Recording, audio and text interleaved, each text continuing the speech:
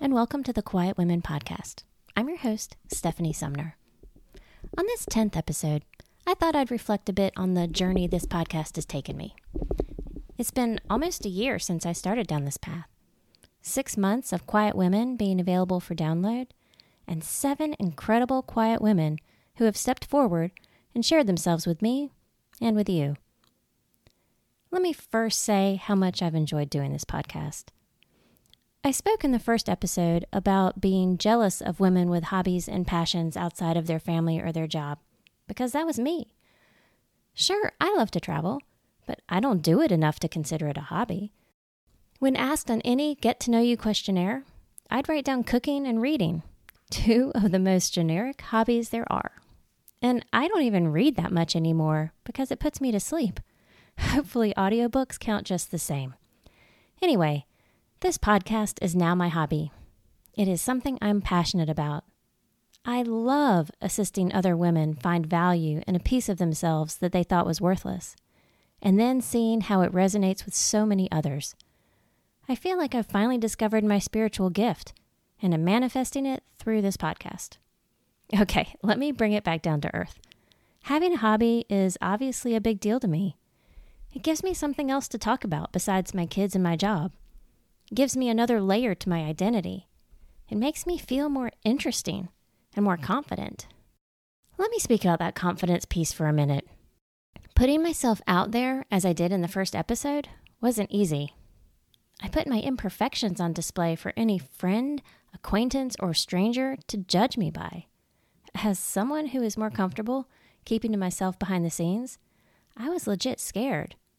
What if people don't like what I'm doing? What if people think I'm stupid? What if they think I'm out of my element? What if people think I'm a fraud? All of these doubts were going through my head. As strong as I was trying to be by leaning into all of my Brené Brown vulnerability, I still craved validation.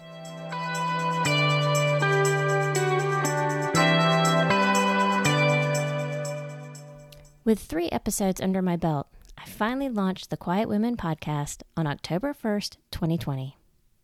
The first people I shared it with were my immediate family, my husband and my 2 kids. They knew I was working on it. I had had the microphone set up in my office and alerted everyone when I was recording to keep things as quiet as possible. Neil, put the dogs in the laundry room. I'm going to be recording. Even so, I was still nervous about sharing it with them. As it turns out, they were as excited for me to launch this as I was, and my kids instantly shared the link with their friends before they even listened to it themselves. The first comment I received was about 30 minutes later from my 20-year-old son, saying how proud he was of me after he had listened to my episode. I started crying. He recognized my vulnerability and became my cheerleader. In that instant, I became proud of myself.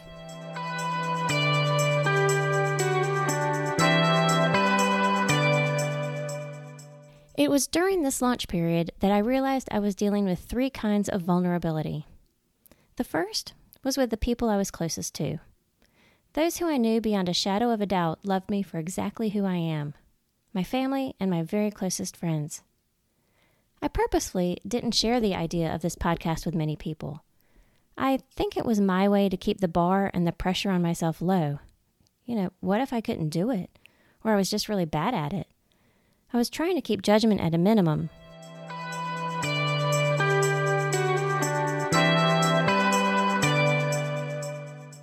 The second kind of vulnerability I felt was with the general public, specifically all those people in the world that I didn't know. Strangers. What would they think about little old me? Would they even care? Even though this was the largest group by far, it turned out to be the one I cared the least about. I figured if people found my podcast, only the ones who it was truly for would be the ones to listen. Plus, if I didn't know them, their opinion of me didn't matter so much. I discovered the opinion that mattered the most to me was that group of everyone I know. Every person in my social network that spanned my childhood schoolmates to everyone in my professional life. For some reason, these people's opinions of me mattered the most. I was back to being the insecure young girl who was afraid to raise her hand in class for fear of getting the answer wrong and being laughed at by all the cool kids. That's why it took me a couple weeks to muster up the courage to announce my project on Facebook and Instagram. But you know what? They didn't laugh.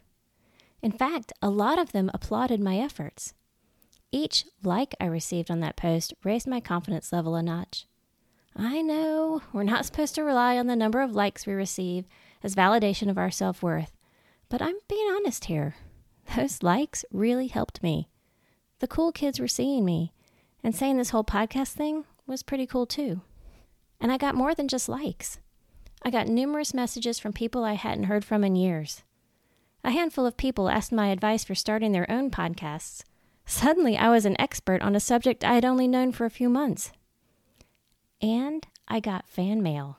Yes, fan mail from people who had discovered Quiet Women and were compelled to reach out and tell me how much it resonated with them and how glad they were to have found it. That was honestly a bit mind-boggling. I mean, I'm just me. Nothing special, just Stephanie, just like everyone else. But that's the whole premise of this Quiet Women idea.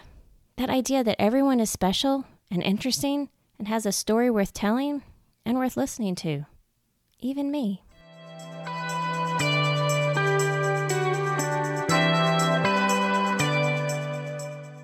Now, I don't want to take the spotlight away from the women who have agreed to join me on this podcast.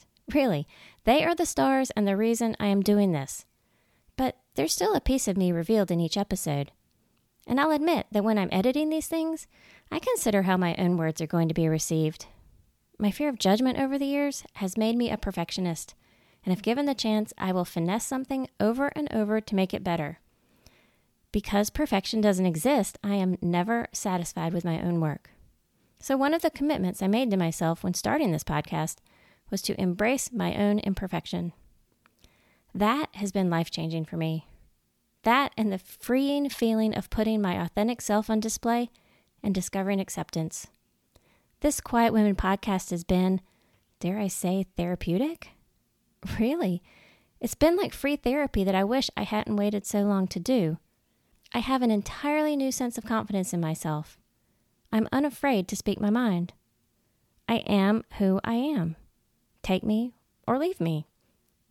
As hard as it was to take that first step, I have to say that I am now at one of the happiest points in my life. I'll have to check in with my guests to see what impacts being a part of this podcast has had on them. Maybe that'll be a future episode. Anyway, back to me. When I started this podcast, it was in the thick of COVID and I was between jobs. I had a lot of time on my hands and was grateful to have this to occupy some of it between consulting projects. I committed to doing one episode a month. That was a comfortable cadence. It gave my guests long enough time to get comfortable with the idea, and me enough time to process and edit the interview. I'm no editor, so that part probably takes me longer than it should. I'm now a few months into a new full-time job, one that I love. The thing is, it doesn't leave me with the kind of free time I once had to devote to this podcast.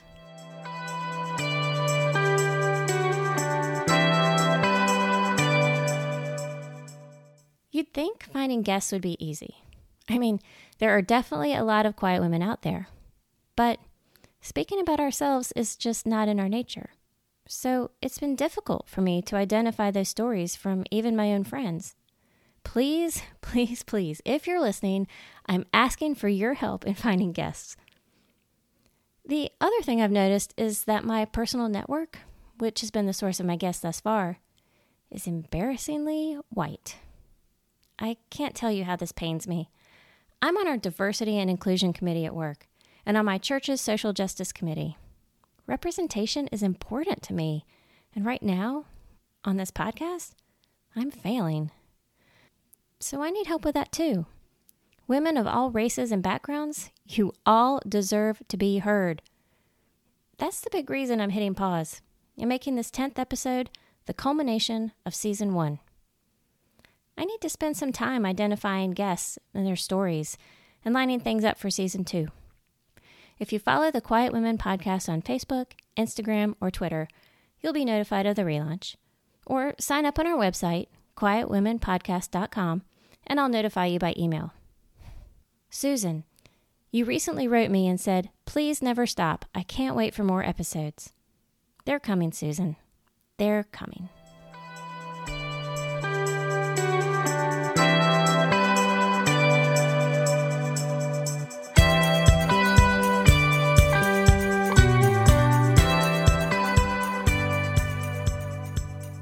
Thank you for listening to this episode of Quiet Women. I invite you to join our Facebook community. Search for Quiet Women Podcast. And if you are a quiet woman with a story to share, or would like to nominate someone to be a guest on this podcast, please reach out to me at quietwomenpodcast@gmail.com. Until next time, remember, your silence doesn't define you. Your unique and complex life is what has made you into the amazing person you are today. I see you. We all see you. And we are here for you, and we cheer for you.